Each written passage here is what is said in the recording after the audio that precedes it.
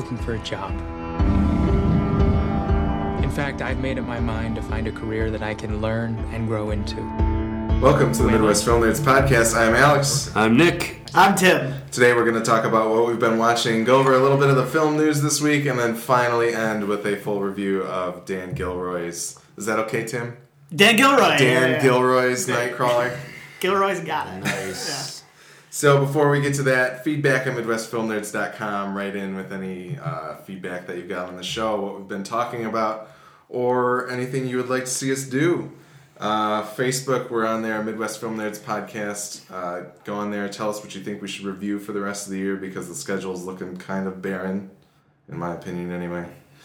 At MFN Podcast on Twitter and Instagram, 248-7335-MFN, which is 248-7335-636. And then MidwestFilmNerds.com has all of our previous episodes, plus full show notes for every episode. So, go there.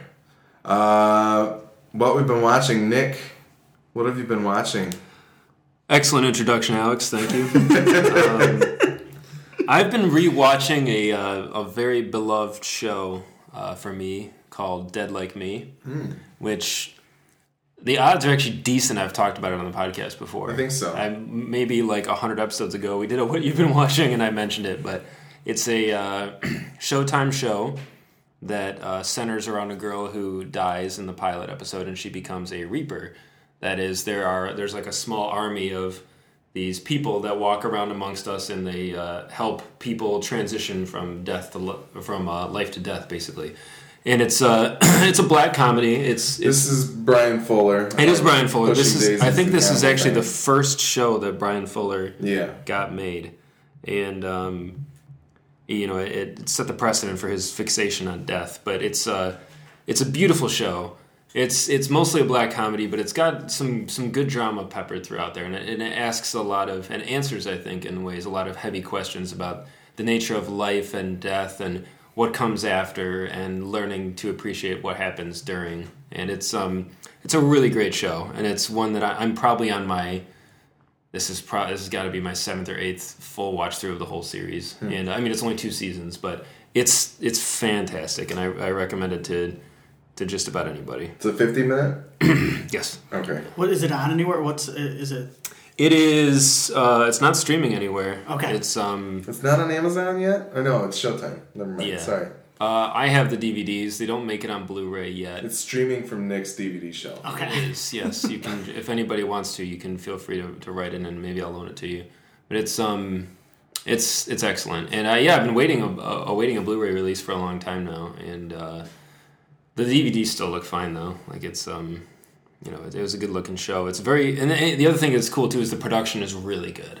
Like it's almost shot and edited a lot like a Guy Ritchie movie. There's lots of these crazy transitions and like weird camera moves, and it's a treat from top to bottom. It did go out a little too quickly, as we are tending to say about things involving death, but it did get brought back as a direct-to-DVD movie, and I heard it's so bad. You still haven't seen it? I've never seen it, and I probably never will. Is it the same team, like the same creative team and everything? No, like I don't think so. But like some of the cast members didn't return, and some of them they wrote out, and some of them they recast, and it's just a mess. So when it was coming out, I got kind of excited, and then somebody I know saw it, and they were like, "Don't," and I was like, "Okay, I won't." So I think that's actually about all I've been watching. I've watched a few movies here and there, but that's of most note. All right. Tim, you've been watching quite a bit from what I hear. I'm catching up. Yeah. I'm catching up on a lot of stuff. I'm going to rapid fire a couple. All right, good. Couple. Sabotage, starring Arnold Schwarzenegger and Terrence Howard. How was it? The meanest movie I've ever seen in my life. Like, it's kind of like an action version of The Counselor. It's pretty terrible. Like it's Tim the Counselor had lots of action in it. Yes, I'm totally kidding. On top of Javier Bardem's car, if I remember, it was a lot of action. If you haven't seen The Counselor, you probably shouldn't, but I loved it. Listen to our episode, because that's heavily debated. Is it? Okay. I never listened to that episode. You should. A fan right here. Tim, if you're out there listening, listen, this is for later.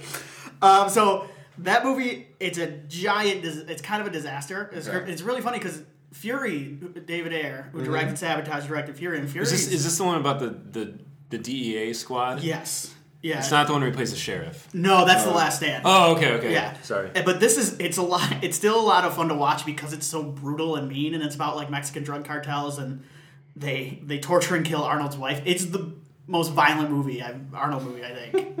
Really? It's really, really dark and gross. There is a part, I don't want to spoil too much, but there's a chase through like a couple random streets, and a car hits a random like Dayglow biker, like someone in like fluorescent biker things, and the biker just explodes all over the windshield, and it was really funny. So that one's not very good, but kind of fun. All right. Number out of 10, what would you give it? I'm gonna go 6. Okay. 6. Is it good for like the recluses? Will this be on the list of? I gotta think. Start thinking about Didn't that come out last year though, or was that this year? That was early this year. I think. All right, I think so that was it's January. eligible. Yeah. It's eligible for this year's recluse list. Yeah, I still have to watch. Well, was Escape Plan? Well, Escape Plan was the year before. Yeah. So I'm still catching up on that. Grand Budapest Hotel, which you guys reviewed, was amazing. Yeah. I love that. Totally. Willem Dafoe for this, and then John Wick should get some sort of award for like most unsung character because he's hilarious in this too. Absolutely. But it's if you don't like Wes Anderson, this is definitely not the Wes Anderson movie to watch because it's very, very. It was a good return to form, I thought. Yeah. Did you not like the last one? Moonrise Kingdom? I never saw Moonrise? it. Okay. But I heard enough negative things about it that I was not as big of a fan of Moonrise. Okay, that's and I really loved Fantastic Mr. Fox. Okay, well this is weird because it's got a lot of like it's directed kind of like Fantastic Mr. Fox. Bit, It's really I thought it was really amazing. Yeah, absolutely. And then Brick Mansions, I fell asleep during the Paul Walker RZA team up, one of his last movies. It was basically it's a remake of District B13, the French like parkour movie. Really? Isn't David Bell in it? Yeah, Brick Mansions? yeah. He's in both of them, and it's basically it's so similar that it was kind of nice because I hadn't seen it in a while. Yeah. So it was just like an English speaking rewatch of that movie. Yeah. So, but it was all right. And then I wanted to talk about Locke, starring Tom Hardy. Yes, because please do. Other than this performance in this movie is amazing. Like this is the best performance I've seen in a while. It's Tom Hardy in a car. He plays like a construction foreman, and he's basically trying to talk someone through laying down concrete for this big thing, and then he's dealing with other things. I don't want to give too much away, but it's just him in a car on a Bluetooth for an hour and a half, and it was the most intense thing I've ever seen. And it's him just dealing with like life problems. It's nothing big. Like he's about to get fired from his job, and he's talking to his wife, and he's talking to this other woman, and like he's so good in it the whole time, and it's just him talking on the phone to people. So it's like Buried with Ryan Reynolds, but probably a lot better. Okay. Yeah, I think so. I don't know what Buried is like. I didn't see Buried. Buried is it's like Locke, but not good. Buried's interesting. I shouldn't say that. Okay. It's been a little while since I watched it. But that was just Ryan Reynolds buried alive. Okay. In a coffin. And he has a cell phone that works for some reason. Okay, I think that might be more of a suspense thriller than this is, because this is more of kind of like a drama. It's so interesting, weird. It's a really ballsy movie to make, and I really enjoyed it. It's a really interesting director. Yeah, who was that? Directed by Stephen Knight, who's a writer primarily, but he also directed Redemption with Jason Statham, which is probably really stupid, but the trailer made me kind of want to see it. Okay. But he... I thought he wrote something. He wrote Eastern Promises. That's what it was. He wrote the Netflix original Peaky Blinders, which I've been wanting to watch. And he also wrote... Well, that's about it for the big stuff. He's an English guy, so he's got lots of English credits. The one on Eastern Promises. Eastern Promises is great, though. Yeah. So that's about it. All right. Oh, wait, he... Good. The Seventh Son is on his filmography. Oh, wow. He wrote Seventh Son. All right, we'll finally get to see it next year. Right. If it comes out. He's got a lot in development, too. I'm not going to believe that movie's out until it's out on DVD. How did you see Locke? Did you rent it? It was it's on Amazon for like $4. Oh, okay. Yeah. Because when they announced it... That's I think it was done like 2 years ago or something. It's just taken a while to come out because I really wanted to see it. It made the festival circuit for like a long time. It hit a few festivals. Yeah, I wanted to see it for a long time. I forgot about it. He has a knack of being in these movies that take a while to come out. Like Warrior, I remember took a while to come out too. Mad Max is taking a minute. He's a master of the delayed release. Interesting. He's like a cold medicine that doesn't kick in right away, but it lasts longer. In terms of catch up, I would also like to do. I know Stretch. Directed by A-Team guy. Oh, Carnahan. Joe Carnahan. That's on Netflix. That just got released. It was an on demand, and now I think it is on Netflix. Stars as A-Team Muse, Patrick Wilson, and then James Badge Dale was in it. Yeah, exactly. So I do want to see. And Leota, but and Hasselhoff. Oh man, this just shot up the list. I remember mentioning it in the group text, and then nobody kind of was like, "Oh." I threw it on my queue. I threw it on my Netflix. Randy Couture in his cauliflower years is in it. That's good. But I would like to see that. I want to see Birdman, obviously. Yeah. So we might have a few things that we can pepper into December, because December's kind of weak. Oh. A little bit. Jason Mantzoukas is in it. That's fantastic. Totally sold. I was totally sold. Norman Reedus is in it, guys. Let's get on it right away. So I have been watching. I will talk about TV shows first. I have been watching season 3 of Arrow and season 1 of The Flash on the CW. Arrow has kind of faltered for me a little bit. I don't think they stick the landing, or I don't think I don't think they hit the ground running when they come back from it. Or like season 1 took a few episodes for me. Season 2 takes a few episodes. Season 3, I feel like the first few, I'm like, I don't know why you made these changes. I don't know why you're doing these things, and it just hasn't made a lot of sense to me. But I think they're finding their footing, and I think it's getting back to the Arrow that I like, and kind of finding that pace and finding interesting places to go. Because Arrow is one of those shows that actually resolves things within each season. Mm-hmm. Like, you get actual resolution to the big questions that you had. So the fact, maybe that's the issue, is that they fix everything and then they have to go and start. They have to find new threads to start and things like that. So I think it was a little shaky earlier on, but now they're on like episode 5 or 6, and I think it's... we're still early in the TV season, aren't we? Yeah. Can I ask you a question on Arrow? Sure. I saw a GIF online of him shooting a boxing glove arrow at someone, hitting him in the face. Am I spoiling this for you? I don't know. Oh man, I think that just happened. Did it just happen? This past okay. week, yeah. Have you not? Okay. I think that's really exciting. I saw that one. Oh boy. I'm up to date though, and I don't remember seeing. I don't know. Okay. Maybe that's this week. Maybe it'll happen. Yeah, I saw somebody did a side by side of that panel from the comics. Yeah, it's happened more than once. Okay, comics, but yeah, I think he's in like a boxing gym. It looks like. I think he like impales a boxing glove on an arrow and shoots it to knock somebody out. Okay, interesting. It's awesome. I think, no matter what. I do remember a boxing gym, but that boxing gym has been on location for the season, so I don't know. But The Flash, I actually like The Flash a lot. It's goofier than Arrow. It has a little bit more fun. He's a bit of a younger guy, but I like the cast that they're built. I like the fact that Ed is in a TV show that I can watch again. Ed, the show Ed? Yeah, Tom Cavanaugh. Tom Cavanaugh, yeah. Tom Cavanaugh is there as Harrison Wells, and I forgot to say, I do really like that Brandon Routh is is he on it? He's a guest star on Arrow this season, and he's been pretty awesome so far. He's playing the Atom. Yep. Yeah, that's awesome. So, Routh is back in the DC verse, baby. Superman returns. I have liked The Flash. I think I'm just a little bit more drawn to The Flash and who he is and the science of The Flash more so. Like, it's a much more science-focused show than Arrow is. Like, the Batman-ness of Arrow drew me into that, but I think the science of The Flash has me a little bit more like, this is pretty sweet, and I'm enjoying how that's going. And like, finding the new uses of his powers as he does, and seeing exactly what he can do. It's a little bit more compelling to me than just I'm Green Arrow, I'm going to go and shoot people with green arrows. So, and then I also managed to catch Braff movie 2014, which is Wish I Was Here. The Kickstarter film that almost ended Nick and I's friendship, apparently, on our Pain and Gain episode. I think it was more Pain and Gain, yeah, but it was really a build-up. It was never really that close either, but I didn't like it nearly as much as I liked Garden State.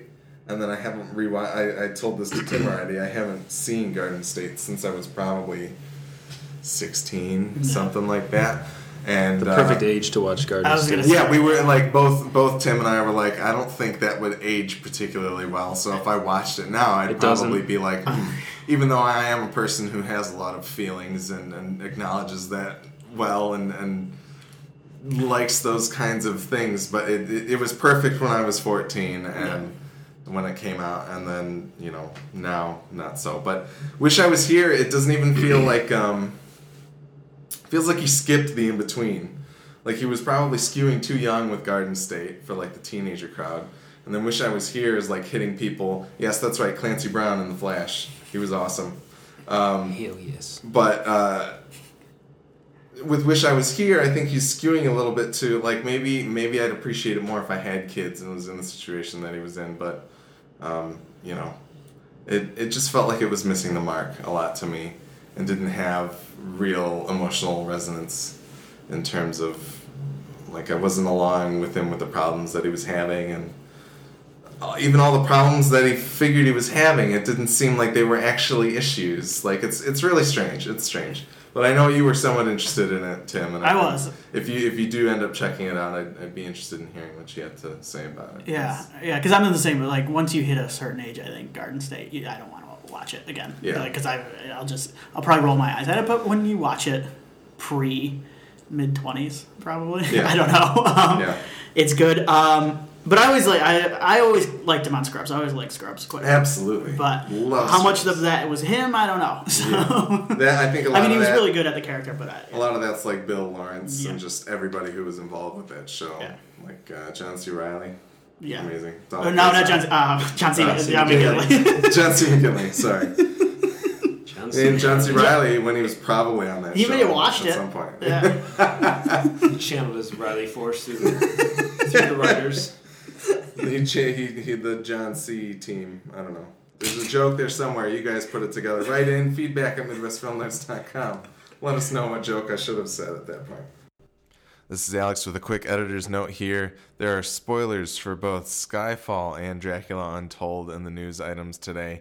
If you want to avoid them, please go to MidwestFilmNerds.com and take a look at the time codes for each story. That's it. Thanks.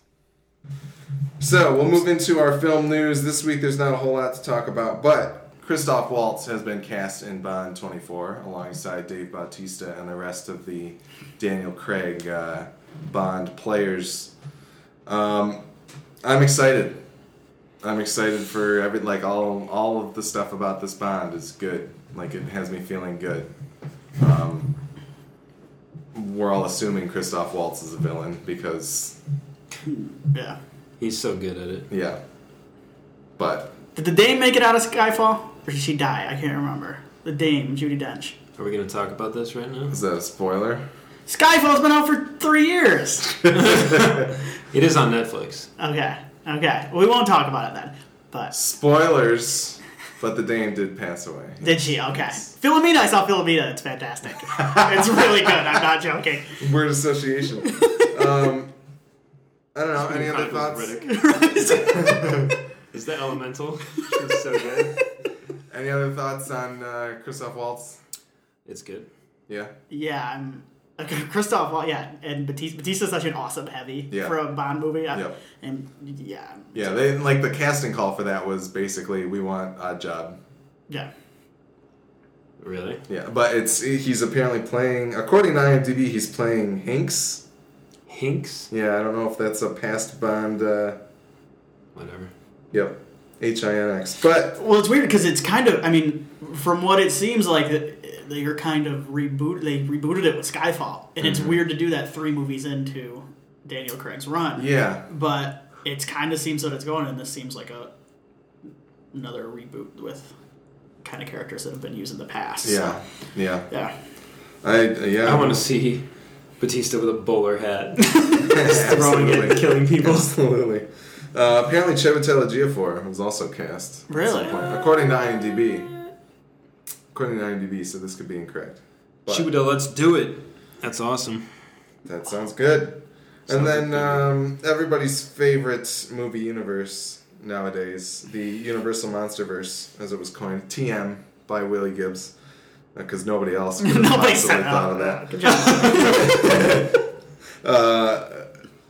So we're getting The Mummy, June 24th, 2015. They announced the next movie in the series will be The Wolfman in April of 2017. The writer is Aaron Guzikowski of Prisoners fame. No, really? Yes. That's interesting. So that is. Prisoners is such a well-written movie. Absolutely. Overall. Absolutely. So, and we should say there's a few other things here that they've thrown out. These movies are going to skew more action adventure than horror, which, from what we've heard of The Mummy, it seems like The Mummy might still be a little bit horror-y, thriller-y, jump scare kind of deal. But they have said that they're going to aim a little bit more for action adventure. We've also got Noah Hawley, who is responsible, the showrunner for Fargo, the TV show. He's apparently writing something for this universe. And Ed Solomon of Men in Black and Now You See Me fame is also working on another movie. And then they have stated that their movies will include, thus far, including Wolfman and the Mummy. We've got Dracula, of course, from Dracula Untold. Frankenstein, The Bride of Frankenstein, The Invisible Man, and Van Helsing. Are they doing the Bride of Frankenstein? They just said that the movies will include these characters. This is what the universe will consist of thus far. That's what they said. So, what do you guys think? Are you excited for Wolfman? Are you excited for The Mummy? I'm excited for all of them in the context that it's a new wave of Universal movies, but the idea that they're all going to somehow link up to like rob banks or whatever is really, really weird. They're going to take on the Fast Crew. Oh, that's right. Whoa! Oh my god! You just blew my mind. Wouldn't that be beautiful? Oh, but Luke Evans. Oh, what's he gonna do? Yeah. He's well. What if in that movie he was Dracula? It's spoiler alert for Dracula Untold, but it's entirely possible. Right. I also thought I read somewhere that there was an indication that they were gonna essentially Edward Norton Luke Evans as Dracula, and they were gonna like recast Dracula. No way. Nope. No? They filmed that bumper exclusively to include him into this universe. To do this? Yeah. Okay. And you know what? Dracula Untold is what Dracula Untold is, but Luke Evans is a really good Dracula. He did a great job as Dracula.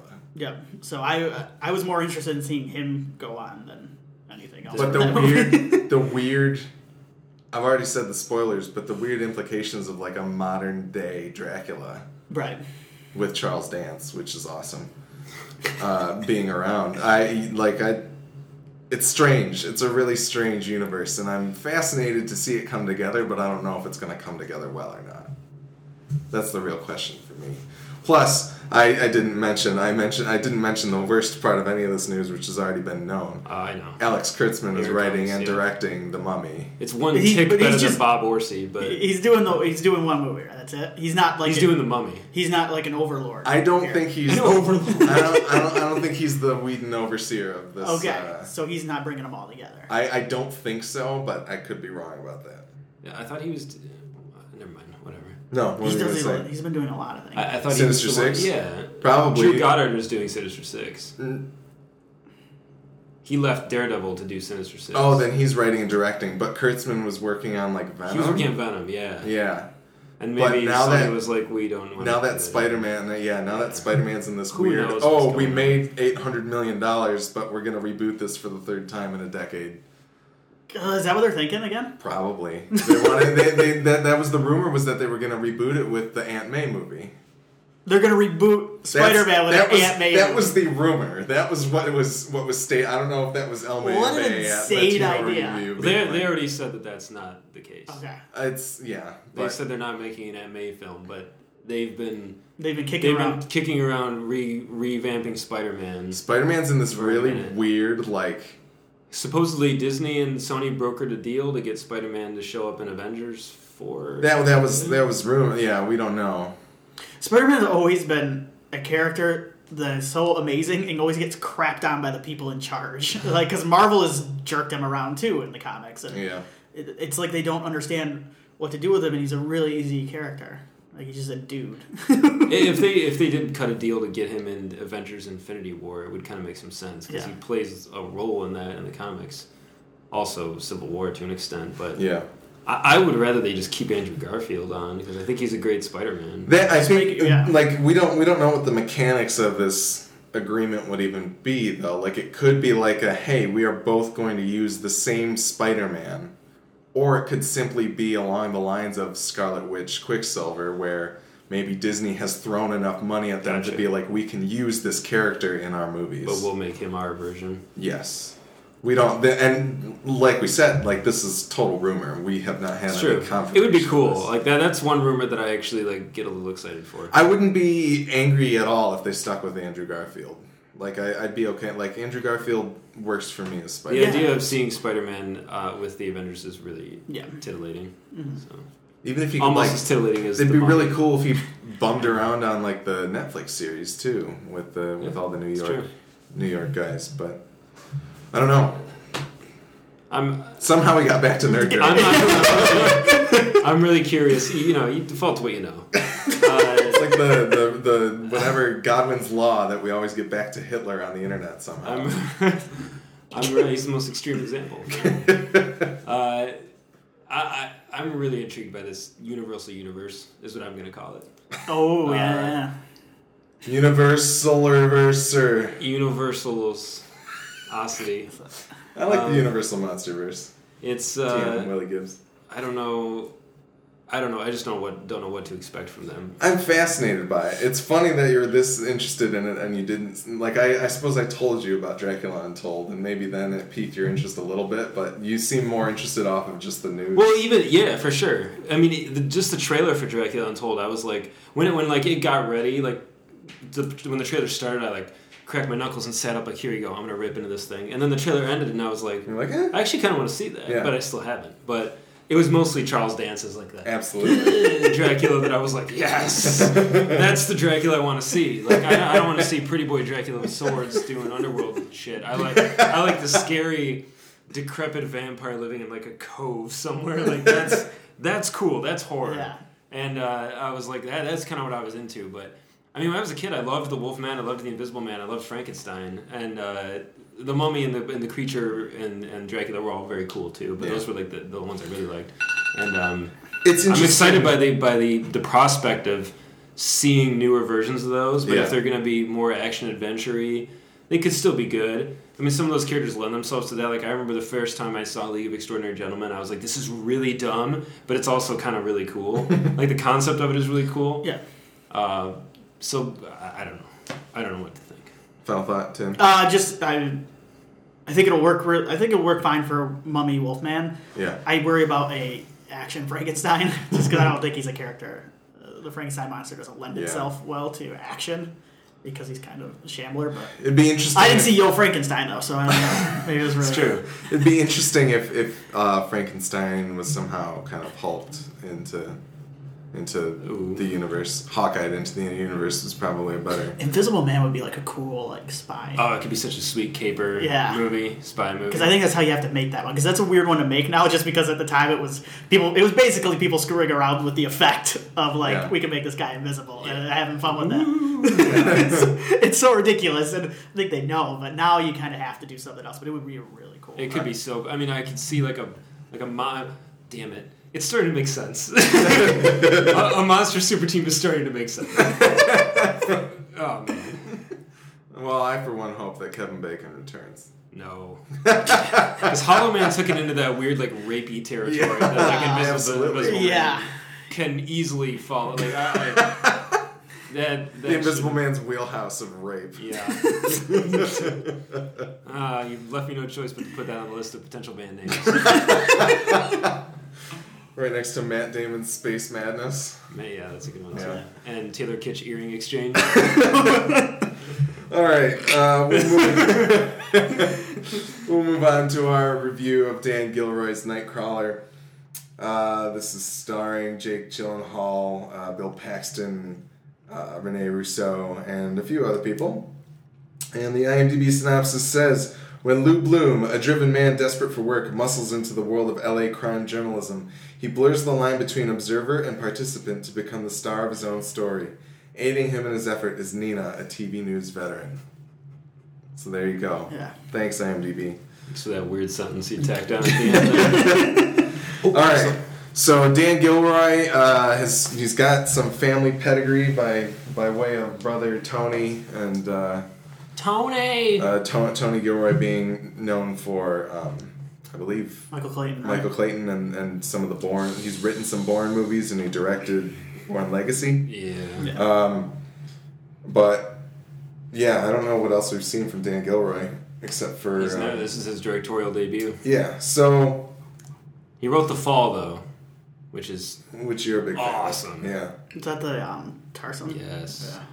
Yeah. So Nightcrawler, I don't know. I remember seeing the first trailer for this come on, and I think it was like an Inside Llewyn Davis case where it just started auto playing when the page came up, and I was like, I need to watch this right now. And I watched the first trailer, which was somewhat. I think it was just footage for the trailer, and I immediately was like, this is an interesting character. Good on Jake Gyllenhaal for picking more weird stuff to do, and I want to see this movie. But I don't know. What did you guys think of Nightcrawler, Nick? Of the movie or leading up to it? Either, both. I mean, I was kind of in your same boat where I was really intrigued by it. I remember the name caught my ear because I was like, who, what? Because I thought it was like it may be something to do with the X-Men, and then I got Alan Cumming is. I was like, oh no mas. Pass.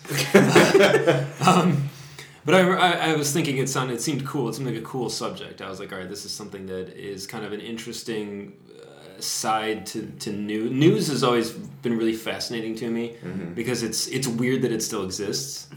I think it's with the ways in which we can get our news are so numerous now that the fact that people still default to sitting down in front of their TV turning on the news is really interesting to me. Local news. But the way the news works and the function that news serves to not. I mean, its primary purpose is to inform, but at the same time, it needs to make money like anything else. And so you get those news networks similar to the one of the networks portrayed in this movie that they try to release the most shocking content in order to get the viewers and that kind of thing. And it's about ratings. It's a really interesting business, and less about getting information. Because like a lot of people know that movies, like Hollywood, is a real dirty business, and that's kind of evident on the surface. But news has this like polish and prestige to it that like, oh, a news anchor, he's a clean cut guy that seems like a role model in that, but like it's still kind of seedy underneath. So I think that the subject matter was really interesting. As far as the movie goes, Tim? I got to hear what you got to say first. Okay, well, no. I went to school, I went to college because I wanted to get into TV news production. Really? Yeah, that was the whole reason I went to college.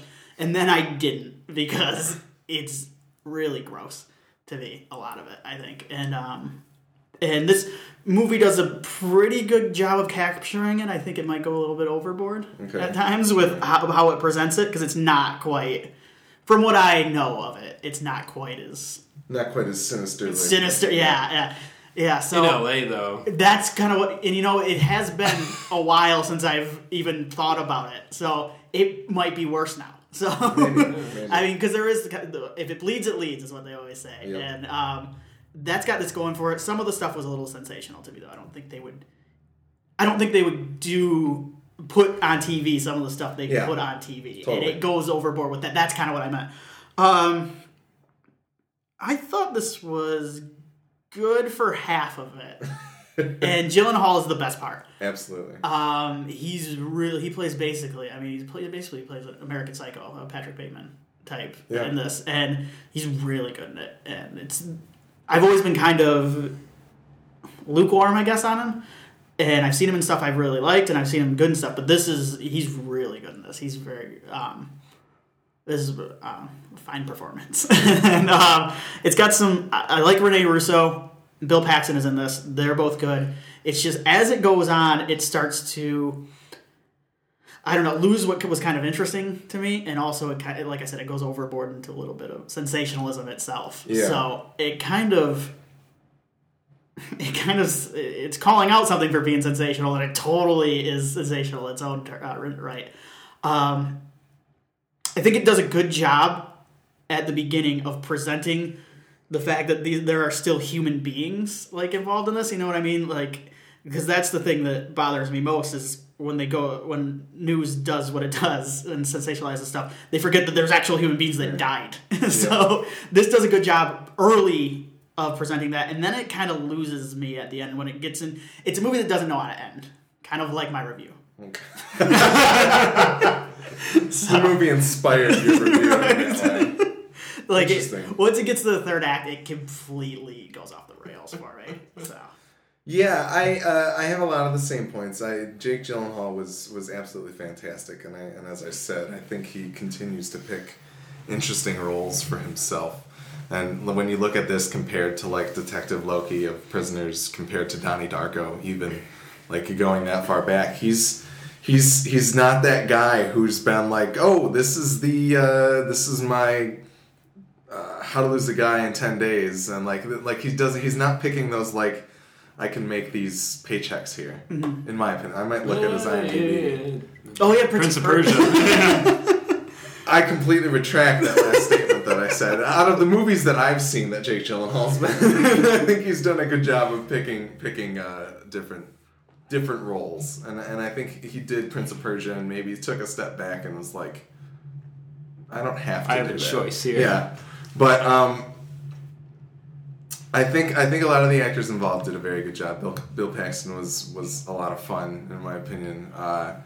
The only person, and I know Nick kind of agrees, the only person that I don't think is like particularly strong is the dude who plays his employee. Yeah. But this movie doesn't. It's somewhat non-committal to me. There's parts where it seems like it's going for like weird dark comedy-ish, and it's never quite funny about it. And there's moments where it's going for the shock and sensation of it all, but it doesn't take it like super far enough to be like a real satire of the elements that it's looking at. So I feel like it kind of fails in that sense. I feel like it should have, like, they needed to ratchet it up in order to really make it like insane, like this is what we're headed to in terms of news. And I think that's what it's trying to say. Mm-hmm. But I just don't think that what it puts out there in these terms really delivers that point in a neat bow. And then I don't really know where we're supposed to end up with this. Like you said, it's like Jake Gyllenhaal in the end of the movie. We're really just kind of like, this movie doesn't feel like it builds to anything, and that's strange. It feels like it should have a little bit more of a point to it. It's almost like once it goes, oh my god, we need to have like a big conflict at the end of this movie, and it has this weird like final 20 minutes that tries to be like a straight up thriller at times, and that was where it kind of threw me. Yeah, because I was with it a little. I mean, for the most part until that, and then I was like, ugh. Yeah. All right. Nick, any thoughts on the actual movie? Yeah. I like steak a lot, like the food steak. I've eaten enough steaks, and I consider myself informed enough on steaks that I can tell when one isn't prepared the way I like it. And you know, like when you order, it's because you know you have this idea of what you want a steak to be like, and the fortunate thing about a steak is you can order it the way you want. And you know, there's a whole presentation that goes into it. You've got all the sides and everything, and it's a whole thing. This movie is like a steak dinner, I should say, where all the ingredients are there, and the presentation is good, but in the end, it's just ultimately not the way I wanted it to be. And I think it was. I just can't tell if it's still too rare or if it's overcooked, because it didn't quite hit that sweet spot, and it gets so close. There's a lot of little tiny things in this movie I think you could fix a little bit, and it could be a way better movie. Yeah. I think Gyllenhaal is, like you guys said, he's outstanding. The most of the supporting cast is all very, very good, and there's a lot of tried and true actors in there, like Rene Russo and Paxton, who are good. They're good enough that I forget who they are. Like Paxton's a hard one too. Where I'm like, we all have elevated Paxton like man god status in this group, and he just totally like was a very good character. Slips in, yeah. And as Paxton is wont to do. The biggest thing of what Tim said that sticks with me is the ending. The ending is so stupid. I hated the ending. The actual very, very, very, very ending of this movie, I really didn't like at all. And the third act, I mean, I see what you're saying for sure, and there are parts of it I liked where it got a little thrillery, but I got hoodwinked by the trailer because the trailer kind of painted this picture of where this movie was going to go. It was more of a rise and fall, downward spiral type thing, and I was really excited about that because I was like, ooh, here we have this crazy character who's really like unhinged, and it turns out the reality is more that he is not unhinged. He's very crazy and sociopathic, but he's not like crazy where he's gonna destroy himself. He's very in control. And so while that was really fun to watch, the story I wanted was something a little more about somebody undoing themselves. Yeah. And the trailer made it seem like that was kind of going to happen. And so shame on me, I guess, for watching the trailer and cultivating that expectation. But I think it would have made for a better movie. Because where it ends is very unsatisfying. And like, I think the first thing is even usually as soon as the movie's over, when I see it with you, which is pretty often. You is me. Is Alex, yes. I'm pointing at him and everything. Usually as soon as it's over, we'll look at each other and be like, or like, we didn't say anything about this movie for like 7 minutes after it was over. We were like in the lobby of the theater, and finally I was like, what was the point? Yeah. Like, then nothing happens. Right? Yeah. Like, things happen, but there's no ending. The movie doesn't really end. It just kind of like has like a, where's the rest of the movie? Mm-hmm. It's weird. I didn't like the note that it left me on. Yeah. Especially from a directorial standpoint. The final shot, I wanted to rip my seat out, throw it to the screen, and be like, where's the rest? That's not good. And the beginning is amazing. All the shots of the LA landscape and everything are fantastic. I got really excited. Oh, the soundtrack. Yeah. It's so bad. This is the worst original score I think I've heard in a decade. Like, it is not only is it just boring and stupid, it doesn't fit the movie at all. Yeah, you said you wished that Trent Reznor and I was yearning for Trent and Atticus to break out their little 18-key Casios out of their mom's closets and come whip me up a score, because this thing was, I told you, it's like James Newton Howard was in the bathtub and they called him like, hey, you want to score this movie? He's like, yeah, hang on, let me Dropbox you some files, and just like sent music that he had laying around. He pulled everything out of his trash bin on his Mac. And it was just like, it made no sense. There were times where music was playing, I was like, this literally does not fit the mood of this movie. Yeah. I see what you said. It could have worked though if it was more of a dark comedy than what. Yeah, exactly. If this had been more like Death to Smoochie, then like. Yeah, if it had been taken it there, it would have worked, but the movie played it pretty straight most of the time. Mm-hmm. There were beats of comedy throughout, but overall it was... I will say, though, a lot of the direction is good. Like, there wasn't really a lot that like blew me away. I was like, wow, that was an awesome shot. But anything involving car chases in this movie was incredibly shot. Yeah. Like, oh my god, anything involving cars was so sweet. And I was like, I think somebody involved in this movie had a lot of experience in shooting that stuff, because it was... really, really good stuff. I mean, and a lot of the times in Bourne movies, the car stuff is shot pretty well. So he might have had some input. No, there were lots of very, very cool shots in this movie that I really dug. And the little montage in the middle, like we were just talking about over dinner, was painting the picture of this lonely, solitary man was really good and really scary. Yeah. So there's a lot about it that's very effective. Gyllenhaal and his character, the character that he is, his character is really well fleshed out. Yeah. But the events, plot-wise, that happen with the character aren't necessarily... It needed a better story. Yeah. So... But it was damn close. Yeah. It was damn close. I think we'll hop into spoiler Terry in terms of recommending this movie or not. I think if you're intrigued... I wish I hadn't watched the trailer. I'll say that, as kind of Nick said in so many words. But if you are intrigued by Jake Gyllenhaal, you do want to see this movie. I think it's worth checking out, but I wouldn't expect it to knock it out of the park. Right. So. All right, we will take a quick break and then head right into spoiler Terry. As well as something I happen to be good at. Now, I know that today's work culture no longer caters to the job loyalty that could be promised to earlier generations. What I believe is that good things come to those who work their asses off. Here we are in spoiler Terry for Nightcrawler. We forgot to talk about how many bras that Bill Paxton put out there. Hey, brah! I was really happy every time he was like, brah! Yeah, Bill Paxton's really funny. Yeah, we laughed a lot. He was pretty awesome. The trailer really led me into believing that Jake Gyllenhaal was going to have a lot more blood on his hands. Yeah. And that's kind of like, I wanted to walk out of this movie feeling disgusted and sad. And while there was a little bit of that, because it's still like disturbing what he ends up doing, I wanted it to go a lot darker. Me too.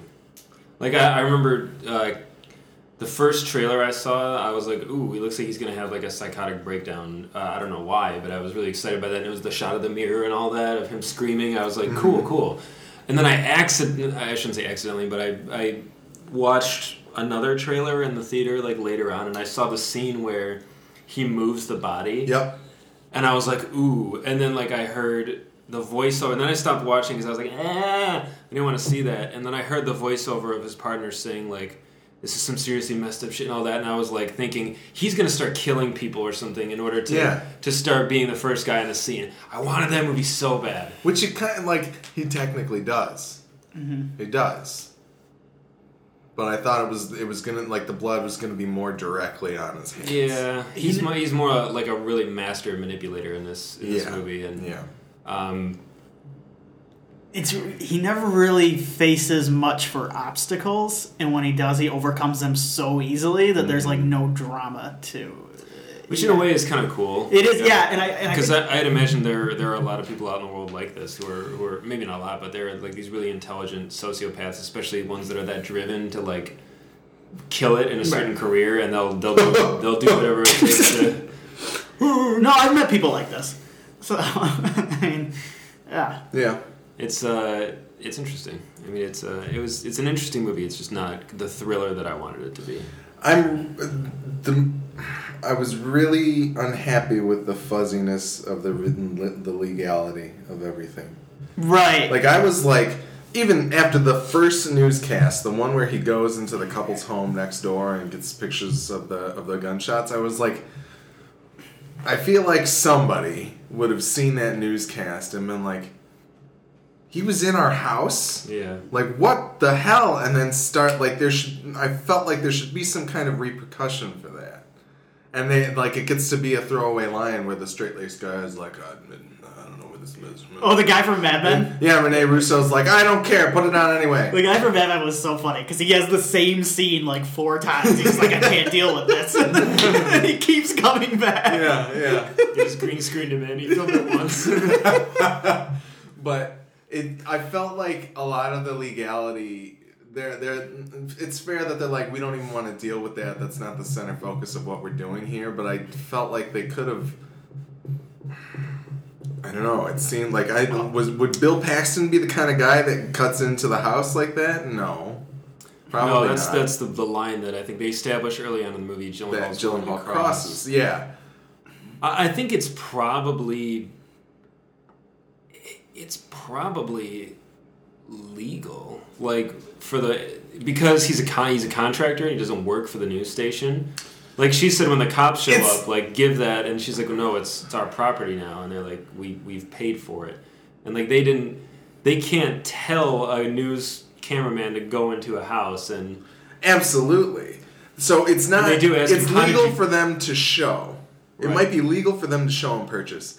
But I think that there would be grounds for somebody to be like, this dude was on my private property. This is proof of, like, this is his, and it might fall apart when they can be like, well, can you prove that he was the one contractor that did it? Which then, I mean, if like the network were subpoenaed, they would probably say, yeah, there's a paper trail. He was getting paid with checks. But I think, like he said, when they asked him, how did you get this? And he's like, well, I approached the door and I heard somebody saying something, so I went inside. You can't really disprove it. But I mean, there's still like, I don't know, like even his whole reasoning in the end, where he's like, I walked in and wanted to help, like, yeah. I still feel like there's something like there's got to be some grounds to be like, you should not have been there. Like, this is an active crime scene, yes, but you've got a video camera and your purpose was to... I don't know. It's really fuzzy and it doesn't get really properly addressed. I was more frustrated with the crime scene, the murder, the house where all the people were murdered. I liked where it was ending. I liked where it was going at the end with like the detective being like, I see right through you and all that. I thought we had like another 15-20 minutes of movie where she was going to take him down. Right. It was going to be like some Gone Girl type shit. Yeah, and I was getting really excited. I was like, ooh, cool, this character's going to get his comeuppance. And he doesn't. He just gets 2 turtle veins and then like, just goes out and see that stupid crane shot at the end that just shows them driving. I was like, yeah. I wanted it to end right at his, when he's like, just remember, I would never ask you to do anything I wouldn't do. I wanted it to cut to black right then and be like, boom. I was like, ooh, that would be a really awesome ending. Just cut like right on that line. But then it's like, hey, kids, let's go. I think they should have ended with a montage of all of his employees being murdered and just like... him luring them into traps so he can film it. There's like a punji pit with a bunch of tigers at the bottom. Someone fell down there.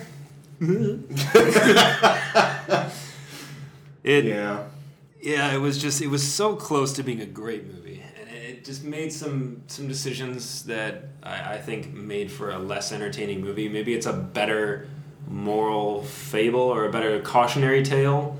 But it's not, because he gets away with everything. Well, I don't mean for his character, but for the world at large. Yeah. Just like, we're allowing this to start to become a possibility. I almost think the problem with that is like this has been what news has been for like 10 or 15 years at least now. Like, he's coming into this and saying this stuff, and it was like, you're a little late. Him being Dan Gilroy. Dan Gilroy. Yeah, the movie's saying all these things, and like, it's been like this for a while now. Like, we were kind of, and it's kind of a bummer, but I mean, it's kind of, I want to say one thing I liked about it, and we talked about this a little bit, but before, is I thought the coolest thing the movie did was use actual news anchors at points. Yeah. Because it's really kind of a subversive thing to use these people in a movie. It's just flat out attacking their entire profession. And it was really funny to me. Yeah, so apparently almost everybody that wasn't like the 2 that were at KTLA or whatever were all actual newscasters. Right. They were playing themselves. Just that idea that he, like... Oh, I didn't even realize that. They got Holy shit. They got them to do that. There were a ton of real newscasters. It's so funny to me. Like, that's the funniest part of the movie. That is weird. I think one of my biggest problems, and maybe my biggest problem, is the casting of Rene Russo, because Rene Russo is way too powerful and beautiful a woman and like strong of a presence and actress to ever come off like she's supposed to in this movie. Like, she plays a sad, desperate character, and Rene Russo does not come off like that at all in this movie. Yeah. Like, I feel nothing, like, I don't buy her for a second falling for... You need me. And Jake Gyllenhaal's character. It's just, and I think part of that is like, I just don't think Rene Russo can play that real well because of the way she is. And it's interesting. Because that part would have been better in someone that could play kind of someone who looked kind of on their last run. Be that, but I didn't buy her for a second in this role. And that's interesting because I remember at the dinner conversation when Gyllenhaal was like, you have the worst ratings, blah blah blah blah blah, or you're the least popular news station or whatever. News program. I didn't get the impression that they were. Like, there was nothing about that made me felt like he was going to the network that would need him the most, technically. Right. Which, for story purposes, it makes sense, but it never felt to me like they were the ones that were flagging behind. Maybe there should have been another scene or two with her character outside of the movie. But then, but I get what you're saying. It makes sense. Like, she should have a little bit more vulnerability to her character in order to succumb to Jake Gyllenhaal's shtick and plan. Yeah.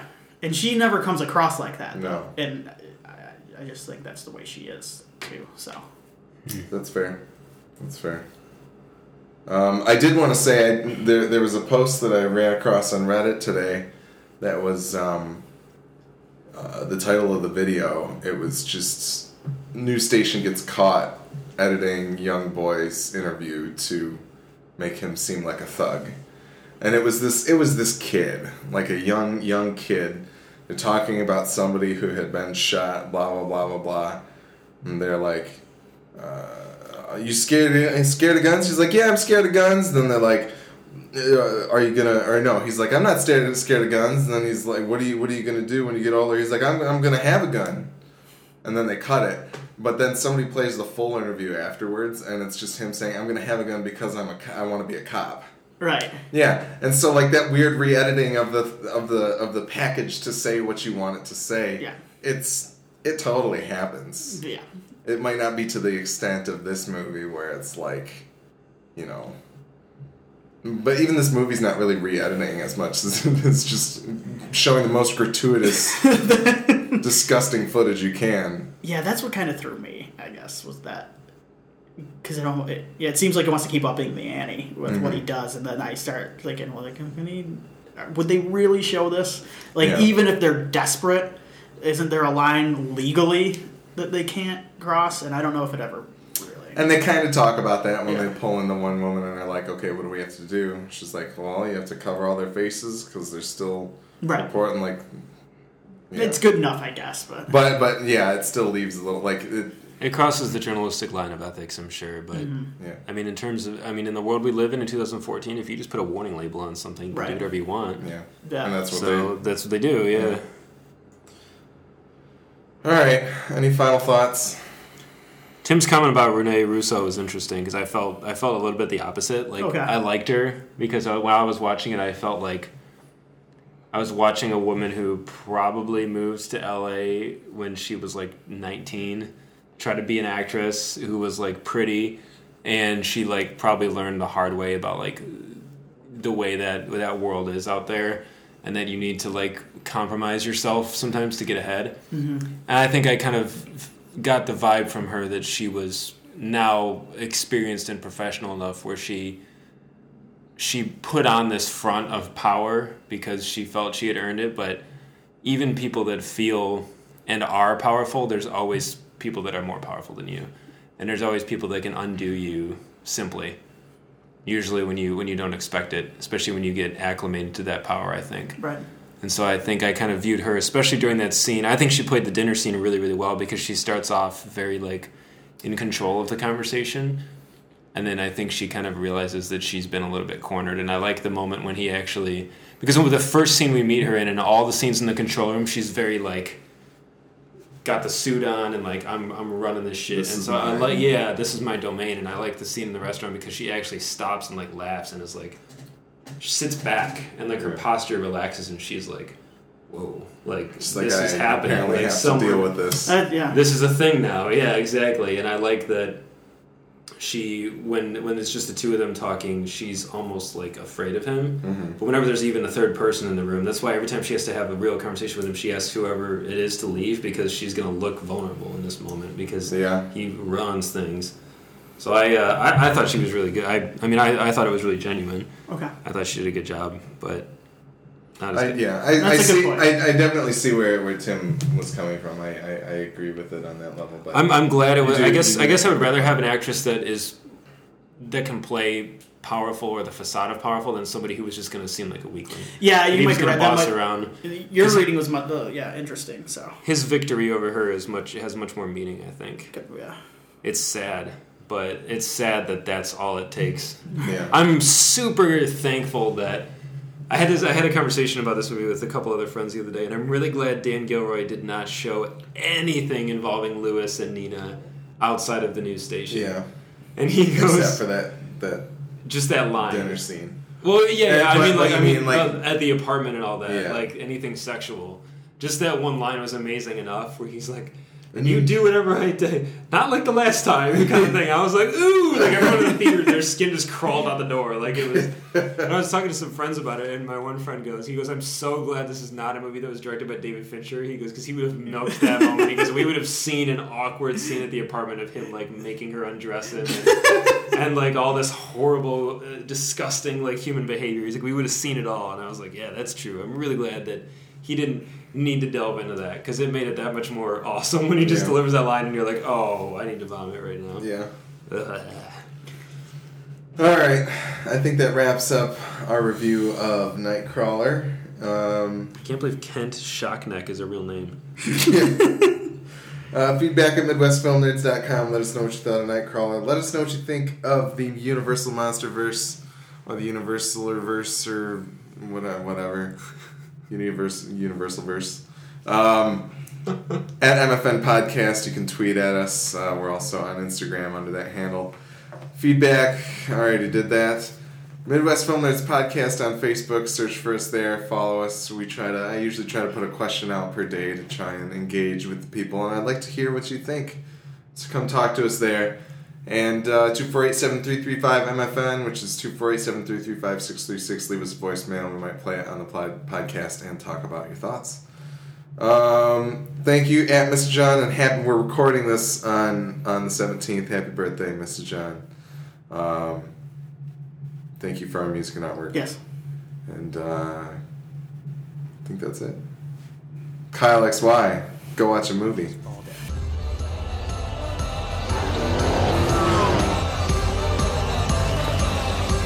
My motto is, if you want to win the lottery, you have to make the money to buy a ticket. You have to make the money to buy a ticket. You have to make the money to buy a ticket. You have to make the money to buy a ticket. You have to make the money to buy a ticket!